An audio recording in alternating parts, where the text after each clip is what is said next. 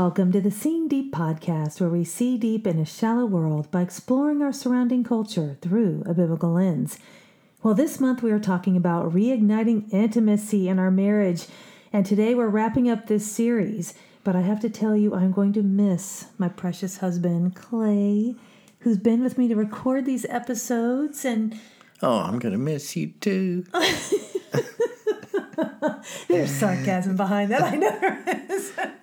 No, you're going to miss it. You will go home with me tonight, won't you? Yes, we're already home, dear. Oh, okay. Okay. Well, welcome back, honey.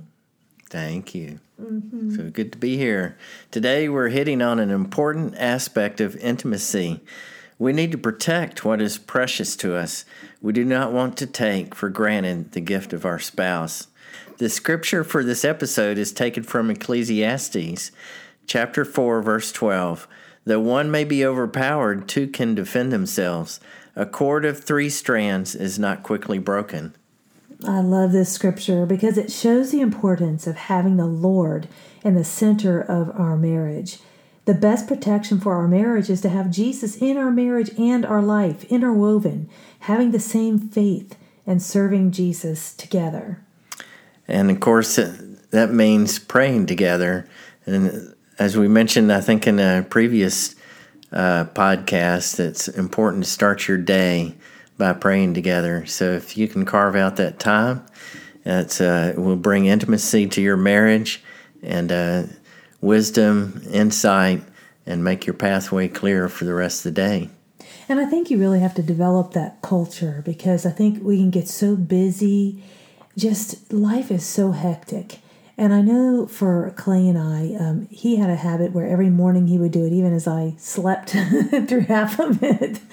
But there's just different habits you form that really help it to be part of your culture. And so, I do the Bible Time Live every morning. And I was just talking to Clay before doing this, now are we doing these things in our life? I always like to check myself. And it's so much a part of our life, from doing the Bible time in the morning and then both of us talking about that and going for a walk afterwards and talking. But just being intentional about that. So with Jesus, our marriage is a cord of 3 strands, cannot be easily broken, but we need to protect our marriage as well. And so we're going to hit on the 5 C's to protect our marriage. And the first C is clear boundaries. I had to throw that clear on there to make it a C, y'all, because it's important. Because boundaries actually begins with a B, but in this case, we're going to start it with a C.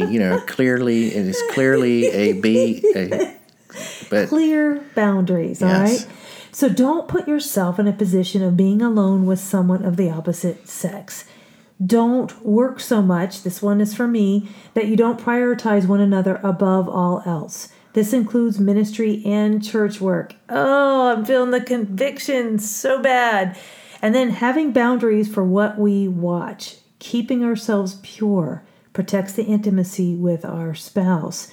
And having boundaries with children is important. Children can cause division in a marriage when parents are pit against one another. We have to back one another up when there's conflict in the house.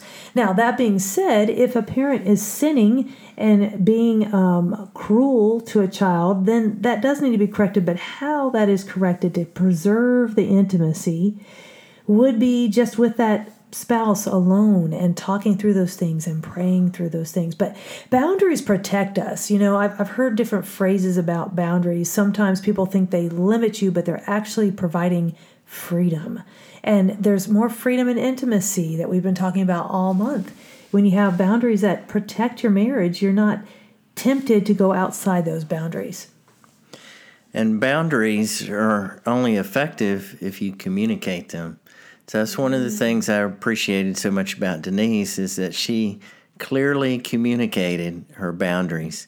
And sometimes I think couples are reluctant or embarrassed or timid about communicating that. But, you really need to lay out what those are, come into an agreement, and then march forward in the same direction. So communication is such an important way we protect our marriage and cultivate intimacy. Speaking with one another and communicate these boundaries tenderly with respect. because you care about that relationship and you care about the other person.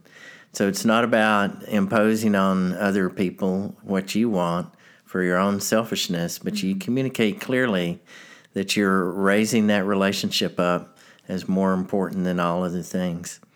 And you continue to do that throughout the day with little messages and little touches. Yes, little touch. Well, miscommunication is one of the biggest problems in marriage. That's why communication is such an important part of protecting your marriage, because it's so easy to, we can believe the worst in one another, we can become offended, but when we view communication as something that we want to be careful to, when my husband has done something, even recently there was a situation I was talking to him about the other day when we were walking, where during worship practice he wanted me to do something that was hard for me because I was trying to play this syncopated rhythm with one hand, and then he wanted me to sing another syncopated rhythm, and I was trying to make sure the band had the part down. And so anyway, the short version of this is that I could have in that moment gotten a little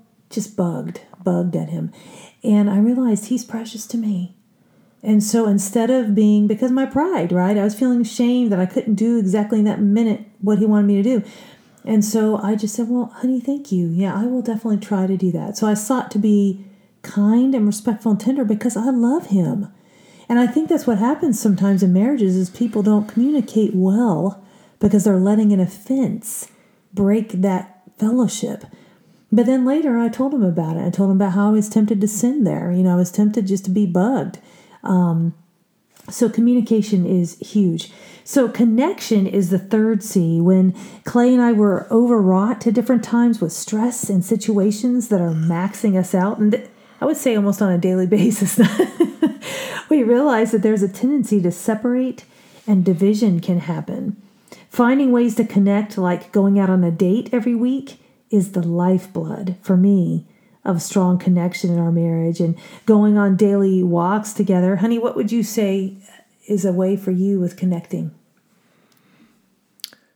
Well, I think you mentioned a couple of the important ones, but, going to bed at the same time, is important that you have that alone time together when the children are doing their own things or they've gone to bed themselves. But, too many couples, I think, continue their work or their hobbies or they're on their computer till late at night, and they really don't take advantage of alone time together.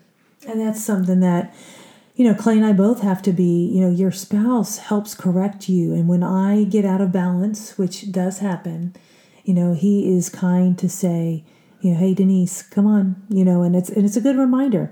And so we need that. We help one another in that way. So cherish is the fourth C. And, of course, we've talked about cherishing each other, but cherish the time spent together. And I think, we just let each other know how important that is by these little decisions that we make throughout the day, whether it's a phone call or a note, or, like I said, spend that alone time together. And that's, I think, a difficult transition for so many young couples that have small children. But, that's something that Denise and I had to, deal with too, is that, appropriate hour, those kids go to bed, that our, bedroom is off limits. Right. It's, well, I'm forgetting the word. I don't know. But when you're talking to the word cherish and how it relates to protecting our marriage is when we don't feel cherished, we can feel tempted to kind of, think wrong things or maybe just be separate or allow a wedge to be in our marriage. So when we cherish one another, and you feel cherished by your spouse, that fosters that intimacy in your marriage. So number 5, I had to have a fun one, is cuddles.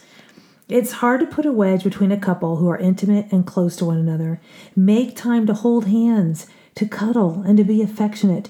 Don't neglect this part of your marriage.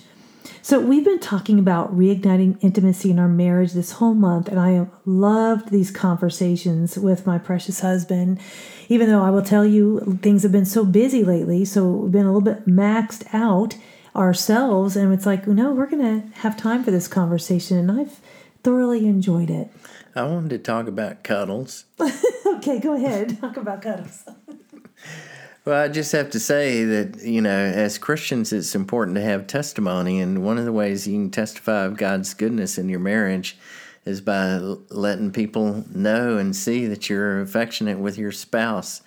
And I can't tell you how many couples we've had come up to us in church and be inspired by what they see between Denise and I. So you don't be afraid to hold your spouse's hands and sit closely on the pew and give little hugs and stuff that show affection, because other people are inspired by that. And, of course, that could be challenging, when there's disagreement. But then again, that's just a reminder that you put aside disagreements and irritability, and you serve the other spouse for what?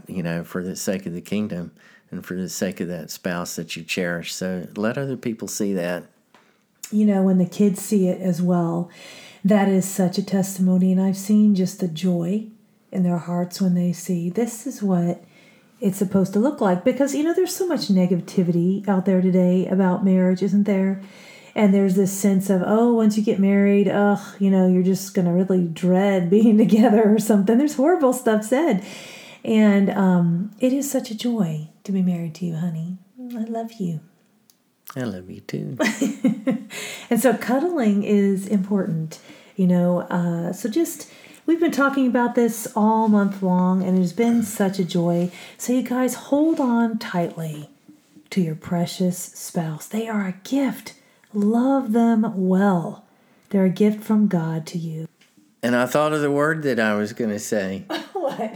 The alone time, your bedroom is sacred. The S word, sacred. So, you have to treat it that way. And that sometimes means to the exclusion of children. So I do not recommend children, sleeping in the beds with their parents. Right. No. You need that time together. You just need to hold one another and be together. Being entirely open about your discussions, and you can't, have a frank and honest discussion when you've got, right, kids demanding your attention. It's hard to do those 5 C's if you aren't making time to do those 5 C's together that we talked about. Well, thank you, darling. Mm-hmm. You've been listening to the Seeing Deep podcast, where we dive into the Word of God for the answers to life's problems.